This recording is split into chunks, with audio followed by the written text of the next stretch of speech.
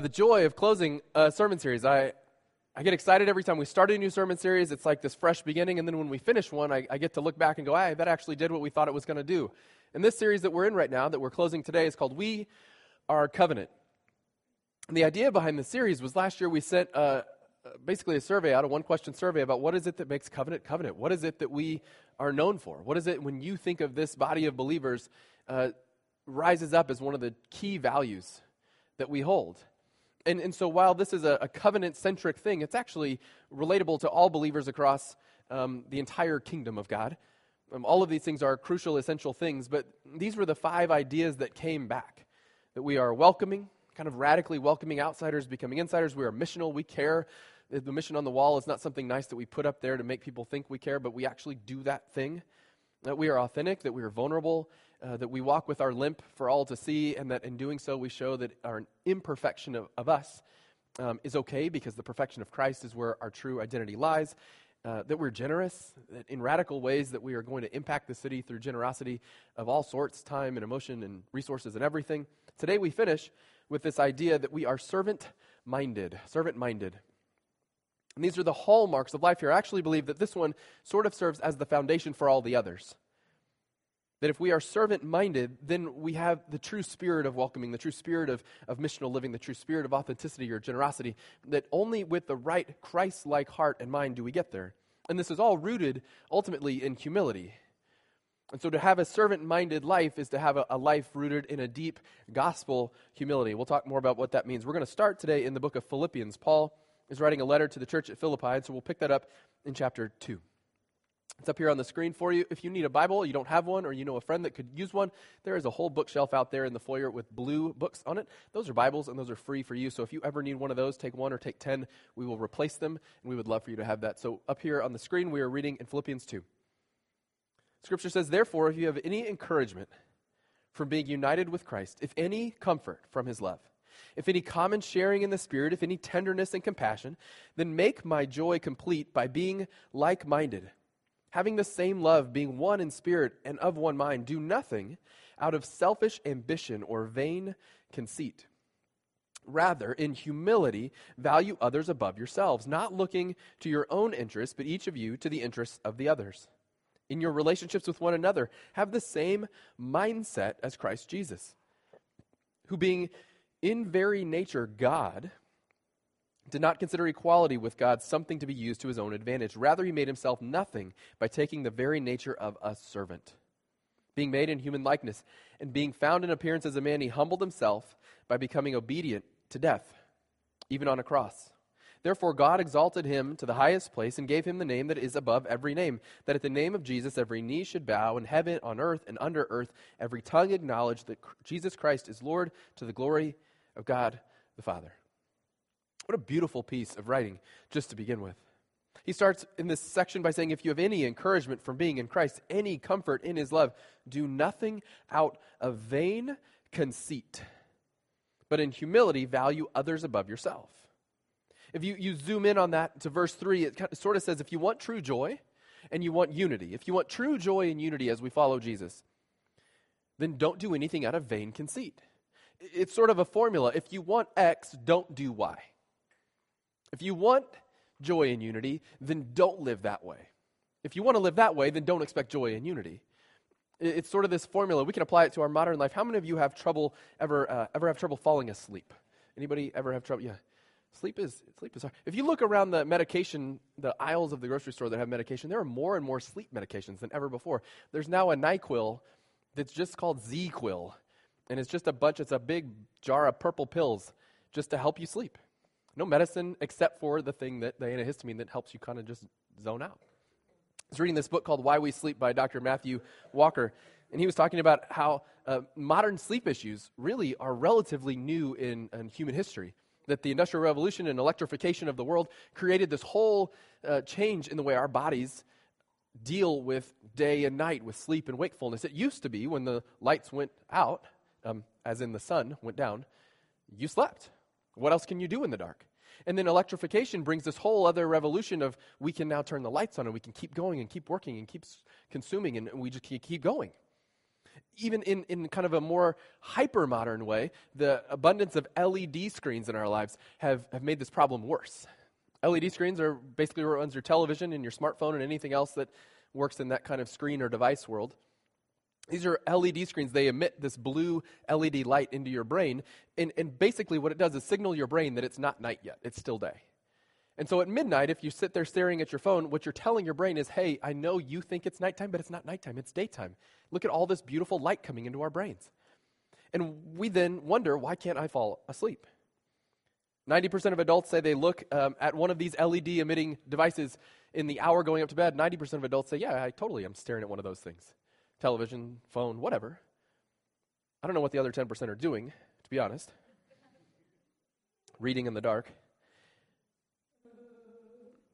In one study, these LED screens that people look at, they basically gave one group, this control group, they didn't do anything for them, and they tested all their levels and melatonin and all that, and then the other group, they gave them access to LED screens, and then they tested what happened with them. And that group, the group that had access to this LED light in the hour before sleep, they found they had 50% less melatonin release than the others. And so we're at the store, then next to the ZQuil pills, we're buying the melatonin pills and hoping we can take some of that too, because if I just get a little melatonin, and what it's saying is, if you're looking at a screen before sleep, you're basically inhibiting your ability to even release that. And then we wonder, why don't we sleep? And we don't sleep because our brains don't think it's night. So what Matthew Walker would say as he goes through this book, he says, if you want great sleep, don't stare at a screen. If you want joy and unity, don't live for vain conceit. It's if you want X, don't do Y. If you want great sleep, then it's going to be a book, and it's going to be 8:30, and it's going to be dark out, and you're going to feel like you're kind of a loser, but you're going to go to bed, and you're going to wake up feeling refreshed. If you don't want great sleep, then stay up and binge the next Netflix show and scroll through Facebook, and at 11:30, wonder why you don't feel tired yet, and then in the morning you feel bleary-eyed, and it's sort of a pattern. If you want great sleep, don't stare at a screen. If you want joy and unity, Paul says, don't live for vain conceit. This idea of vain conceit is a Greek phrase. It's a Greek word. It's a compound word, kenodoxia. And it comes from two different words. The word kenosis means to empty. So it's empty. And the word doxa we talked about a few weeks ago when we talked about the doxology, which just means glory. Doxa is glory. And so what this phrase means is don't live for empty glory. Don't live for empty glory. The King James Version, if you have that version of your Bible, you can get it out and dust it, blow it off the dust, and you kind of look at the old King James, and someone's offended in here, and that's okay. But what it would say vainglory. It would say, don't live for vainglory, which is a word no one on earth would ever use in a real sentence, except it used it, and it's the perfect word. Don't live for vainglory. Don't live for glory that terminates on yourself. Don't live in a way that looks to build up your own interests. If you want joy and you want unity in Jesus, if you want those things, don't live for self. So you follow the logic here. We're doing the math, and we go, so if we want joy and unity, if we want joy of the Christ life and unity, who do we live for? How do we do this? And this is where it comes to gospel humility. So we have to avoid being prideful. If we're going to be humble, we have to avoid being prideful. And pride, as C.S. Lewis would tell us, is the basic sin behind all particular sins. Pride is the basic sin behind all particular sins. That every sin you can think of is ultimately rooted in a pride that holds self and the glory of self as chief aim. More, don't allow sneaky pride to convince you to live your life chasing your own glory. It's that sneaky pride that says, well, just a little more for you. Paul says it is vanity. It's empty. It'll undermine the very thing you were designed for. You were designed for joy and unity with Christ. And so living for self, living in pride for vain glory, is actually undermining the very thing you were designed for. Rather, Paul says, in humility, value others above yourselves. This is important. It doesn't just say value others above yourselves, because that's a thing you can do in a number of different methods. It says, in humility, value others above yourselves. Not in obligation, because you can do that. Not in religiosity, because you're supposed to. Not in self-flagellating punishment. Not in false humility and depraved, oh, I'm just so worthless, I'm just a sinner. Like, I knew a guy when I was doing college ministry, early in ministry, and he would always come in, and he was the most non-humble person I ever met in my life. We called him out on this occasionally. I'm just so depraved. There's nothing I can do. I'm just so worthless and a wretch like me, and I'm so depraved. And we're like, you realize all your sentence subjects are still I. And so your like self-loathing thing is actually just an inverse form of pride. And so that isn't humility either. What was the old line? It isn't thinking less of yourself, it's just thinking of yourself less. Like, that's humility. We have to empty ourselves out of that false humility too, that pride that just comes from different angles. We have to operate in a new way. When we operate in pride, we serve for self. We love others for our own gratification. We do things ultimately because we want the glory to terminate back on us. And here's the thing, being servant-minded, what we're talking about today, isn't about serving the church. That's not what we're talking about. This is not going to be met with at the end of the service. We're going to pass around a clipboard so you can sign in the kids' ministry and start working on Sundays. You're welcome to do that, but that's not what this is about. This is about adopting a heart posture and a mindset like Christ, so that as we go through our very days, as we live out as the church of the 167 who spends 1 hour here a week and 167 hours out in the rest of the world living our lives, that we might have a mind and a heart like Christ as we go through it. I was talking to a friend this week who was struggling with the load he had taken on, and he was stressed with all of his busyness. And I said, well, tell me about the busyness. And he starts laying out all the things he's doing for others. And I said, look, I think you're an approval addict, and I think you're an approval junkie, and I think you're actually doing all that stuff for you. And he was like, what? That's not why I called you. You're supposed to tell me that you're really impressed how busy I am. And I was like, well, I'm not. It looks like vainglory to me that the world would keep on spinning even if you didn't do those things, but you're doing those things so that others might look at you and see righteousness in you, and so maybe you shouldn't be doing those things. What I ended up saying was that it isn't that pride doesn't serve, but that it's always ultimately self-serving. It isn't that pride doesn't serve, it's that it's always ultimately self-serving. And so we can trick people into thinking that we have a servant-mindedness, a heart like Christ, by doing things for others, but ultimately we know our motivations, we know the heart behind it, we know where we're hoping the glory might terminate. And when we're operating out of pride, it's on us. I learned this early in my marriage when my wife would leave for the day. It's a Saturday and she's going to be gone. And so I would do that super husband thing where I'd clean the house. She's going to come home and the house will be clean and I will be a hero.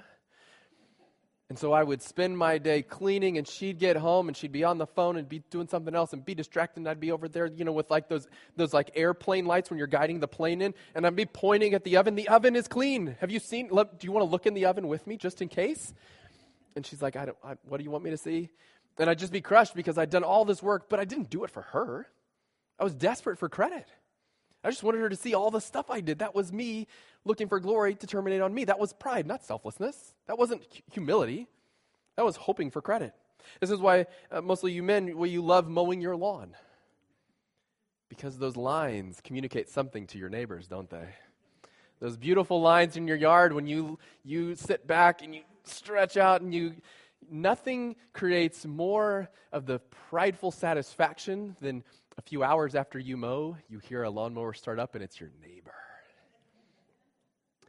Honey, I bet he saw my lines and now he has to mow to keep up.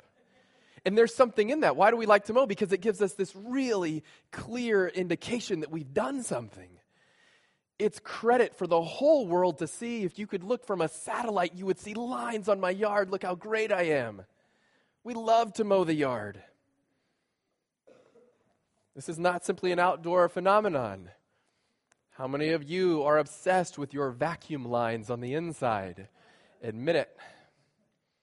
I have been known to do incredible Mission Impossible jiu-jitsu in a room after going and vacuuming the room. I know a perfect way to do it when I vacuum our bedroom and my wife is not there and I'm wanting the credit. I start in the back corner and I work my way back to the door so that nobody will ever walk on the lines. If you have to go get something from the room, you can hug the wall and kind of create a little path, but the lines will still be there. So when she comes in, she goes, ooh, look at the vacuum lines. What would we do without the knowledge that the vacuum lines tell us it's clean in here? And yes, there's value in the joy of having fresh, clean things. That is true. But there's some pride in the idea that you might notice those lines I left in the carpet. Got to get that credit somehow. And it isn't that such serving isn't helpful. See, whether I vacuum for love or for prideful, selfish credit, it still got done, and the house is still clean, and that's still a good thing. And so all of that is still true. It isn't that it isn't helpful to serve in that way versus another. It's just that pride swelling up within us refutes the truth that God doesn't need my hands or my labor.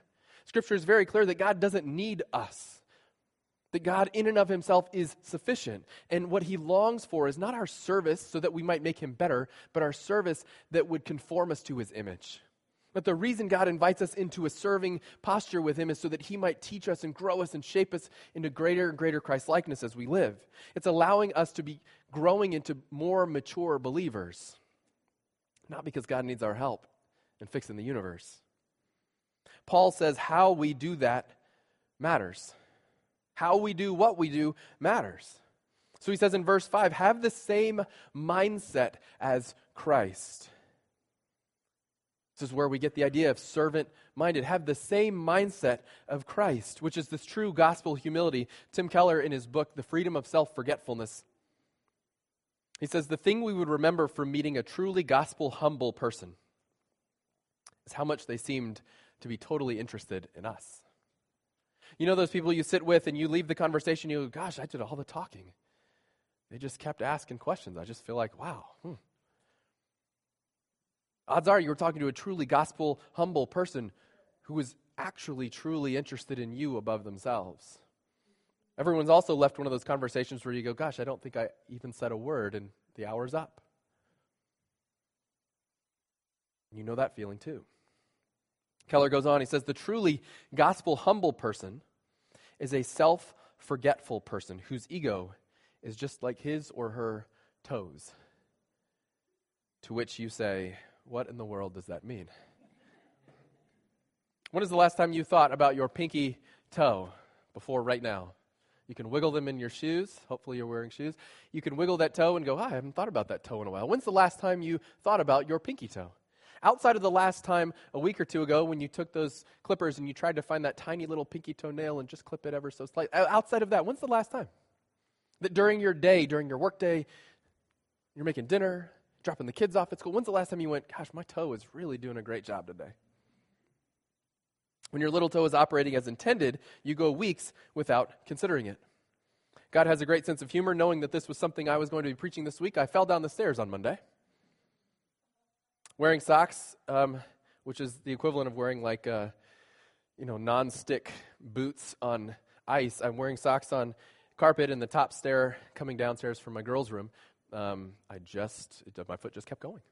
And then I started going, and then I started tumbling, and at some point, my left leg just sort of slammed into the wall, and that hurt, and I heard cracking, and I started limping around, and a couple hours later, I got the bravery to then take off said sock and see what was left in there. And my little pinky toe that I never, ever consider looked like somebody had taken a tiny little eggplant and attached it to the end of my foot, which is sort of weird. I limped around the office all day Monday. I'm going to be okay. Don't worry about it. No big thing. Tuesday, I was like, you know what? I'm going to fight through this. I can suffer my way through this. I'm going to get on the treadmill, put my shoes on tight. I'm real tight. Cramp that eggplant in real tight. And then I got on the treadmill. Took about 3 steps, turned the treadmill off. I said, it's a yoga day. So that's what we did. The reality is this. Here's the point of the story. I was thinking about my toe all week. I'm thinking about it right now because if I took my shoe off and I showed you, you would go, that is as gross as I imagined. I don't think about my toe unless something is wrong with my toe. As believers, what if we were such that we were self-forgetful, as the body put together, you a toe and me a finger and someone's the nose and someone's the eyes. And what if you don't think about stuff that works the way it's intended to work? You don't have to consider it, it just works. When healthy, we function selflessly in what Keller calls self-forgetfulness. We don't need special treatment or consideration. We are servant-minded. It just works. And this is the picture of gospel humility, is when gospel humility is at play in us, we're not considering what we're doing what we're doing because we belong to Christ. But sneaky pride has the big toe claiming credit in one area and the pinky toe fighting for credit in the other. Do you see how much balance I provide? The pinky toe says, I'm so overlooked. And they go back and forth, and that's what it looks like when we're operating in pride, is one is going, did you see how much I did? Do you see how much I serve? Do you see how much I love my neighbors this week? Did you see my vacuum lines in the carpet? Did you see? Pride is begging to be noticed. Humility is self-forgetful. Think of it this way. Gospel humility is to be so natural and normal in our lives that it's hard to articulate to others. Why do you do what you do? I actually don't know. How do you do what you do? I actually don't know. When you ask someone to teach something that comes naturally to them, it's a real struggle at first. Imagine this, there are runners in the room. How do you teach someone to run? If we were to go into the gym with all of our children, we'd say, okay, we're going to teach you to run. What we would say to start is like, maybe run. Go. Just that thing where you, and if you broke it down into its component pieces, you'd be like, well, there's like core stabilization, and then there's a thing you're doing with your arms, I guess. So no one runs like this? That would be weird. And are you bending your knees? How does this, like when you actually have to stop and think about it, something you do naturally takes a lot of thought. When you have to teach someone how, in physical rehabilitation, to do something they've always known to do, but they've lost through injury or accident or something, you have to reteach them how to do it. It's wildly complicated to teach a grown adult how to walk. Because you and I don't consider, what are our hips doing when we walk? And what about my knees? And where are my shoulders? And how does this all work? And how do I balance? I just do. I walk in a sense of beautiful self-forgetfulness. When a runner goes out, they don't focus on heel strikes or optimal gaits or breathing rhythms or core stabilizations. They just run. Because you can't focus on all those things and run at the same time. Those things become the things we are concerned about. We become too self-concerned, and the thing we're aiming to do doesn't actually happen. Greatness happens when all those things happen without conscious effort, when we just do them. You ask the winner of a marathon, go to the New York City Marathon, the Boston Marathon, one of these great world marathons, and you ask the winner, how did you run today? Like, they're not going to talk about their heel strike. They've practiced those things. They've got those things. Those are innate abilities now. They're subconscious effort. All they think about is the goal at hand.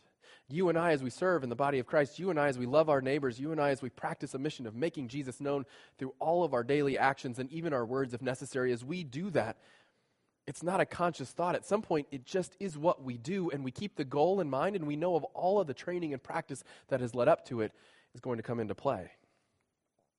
This is the freedom of self-forgetfulness.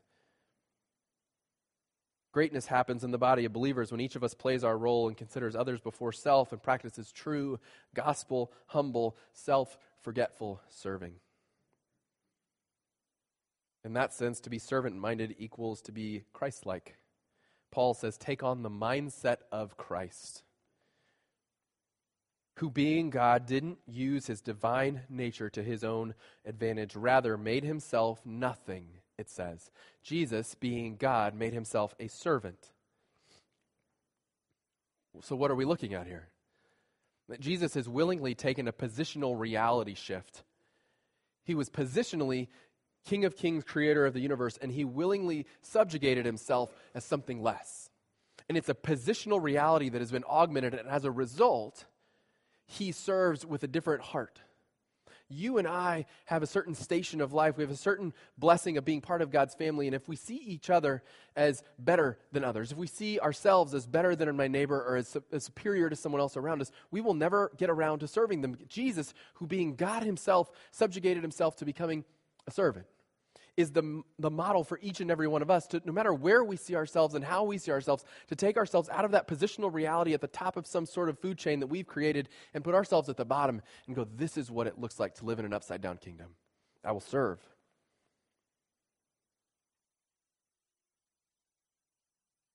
Jesus humbled himself, Scripture says, becoming obedient even to death. Humbled himself, becoming obedient. I would argue that anytime you find obedience, you will find humility, and when you find disobedience, you will find pride. You can look at it and find easy evidence in children. When you find obedience, you will find humility. I recognize that your way might be better than my way. I will do it your way. Where you find disobedience, you find pride. I don't like your way. I'd rather have ice cream for breakfast than whatever you've cooked for me. I will eat ice cream. That's pride. And that's true with all of our lives as we grow and we age. Every single moment that we find disobedience to God's word, it isn't because of anything less than simple pride. It's pride. I know your word says this about the way I should live my life, but I kind of want to do it that way. And the same is true for obedience. I know this is harder than the other way to do stuff, and the world says it's okay to do it this way, but I'm going to do it your way because ultimately what I trust is that your way is better than my way. That's called humility. We steal because we consider our desires more important than the owner's rights. We lie because we consider our reputation more important than truth. We cheat because we consider our needs more important than faithfulness to others. We gossip because we consider our power or our status more important than the discretion or dignity of others. All of those things are pride. My needs and desires are bigger and better than your needs and desires. So being servant-minded like Christ is the clear inverse of this. Consider others more important than self. Serve freely, give of time and energy and gifts. And watch the way that it begins to carry out the mission of our everyday lives. Like I said, it isn't about this hour, but it's so clearly seen in the hour on Sunday morning when we're here. On a normal Sunday morning, you would come into church and you'd see Greg there with his guitar, and you would see somebody standing here singing background vocals, maybe playing keyboard too, you never know. And this is Liz or Steph or Susie, and they're standing here, and they've given up their time, their energy, they've given up their morning to serve us. So we'll take Susie as our example. Susie considers leading worship and inviting you to the presence of God more important than her desire to sleep in on Sunday. She's made a conscious choice to give up something of her own for something for you. Then her husband, Phil, has to then back that gift.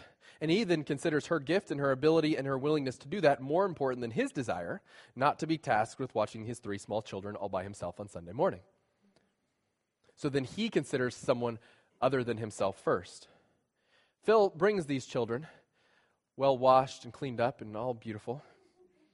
They show up here on Sunday, and then they're greeted at the door by somebody who has kind eyes and a warm smile. They're greeted at the door by somebody who considered creating a warm and welcoming environment at a church more important than their other Sunday morning agenda that they could have. That person has decided that others coming into the church building and feeling warm and welcomed is more important than what they want with their life.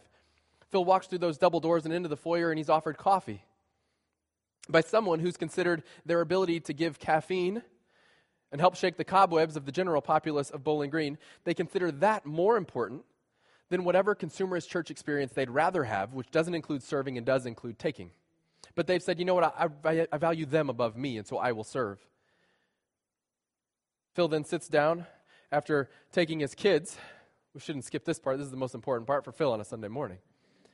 You go to Covenant Kids and you drop your kids off in multiple rooms, mind you, with various people who have all decided that their favorite thing to do on Sunday morning is to take on all of your children's insanity so that you might have 1 hour of peaceful time with God.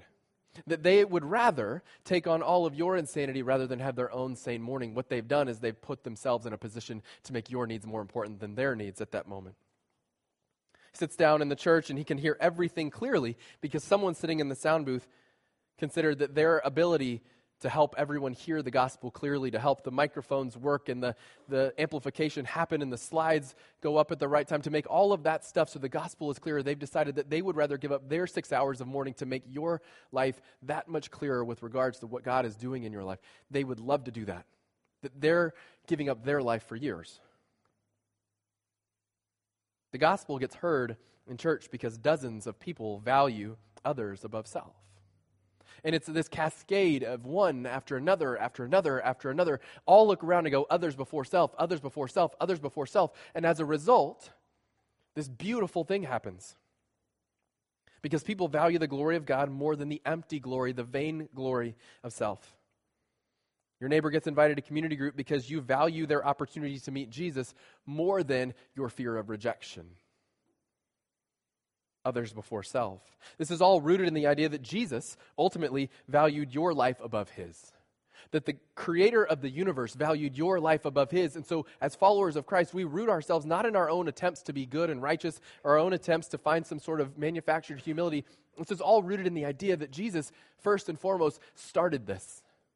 That by giving his life for us, He said, my life for yours. I will put you above me. I will value your life above mine. And so I will die on a cross that you might live. Willingly became obedient to death on a cross so that you might know him and so that God might ultimately be glorified. And so this is what is truly humbling. And you can't conjure up humility. You can't wake up one morning and say, you know what, I think I'm going to be humble today. Humility comes from the knowledge that though we are insufficient, God is sufficient in all things through his sufficient sacrifice of Jesus. Humility comes from an awareness that we in and of ourselves are insufficient, that we can't do it. And because we don't have a path to salvation on our own, and it's only through the sufficiency of the sacrifice of Jesus, that's where our humility comes from, is when we realize that we are reliant on something greater.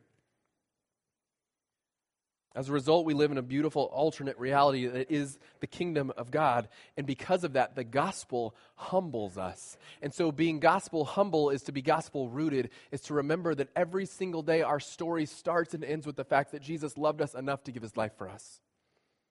This is why we serve.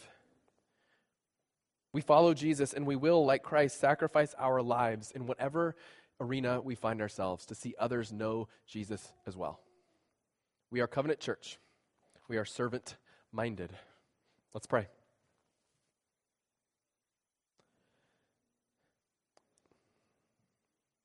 Heavenly Father, it is humbling to consider the totality of your service of us. God, it's hard to walk through the idea that while we were sinners, that you loved us enough to send Jesus to give his life. It's humbling to consider in the days of Jesus, the last days of Jesus, that he knew the fate that awaited him, and yet he considered us more than he considered himself.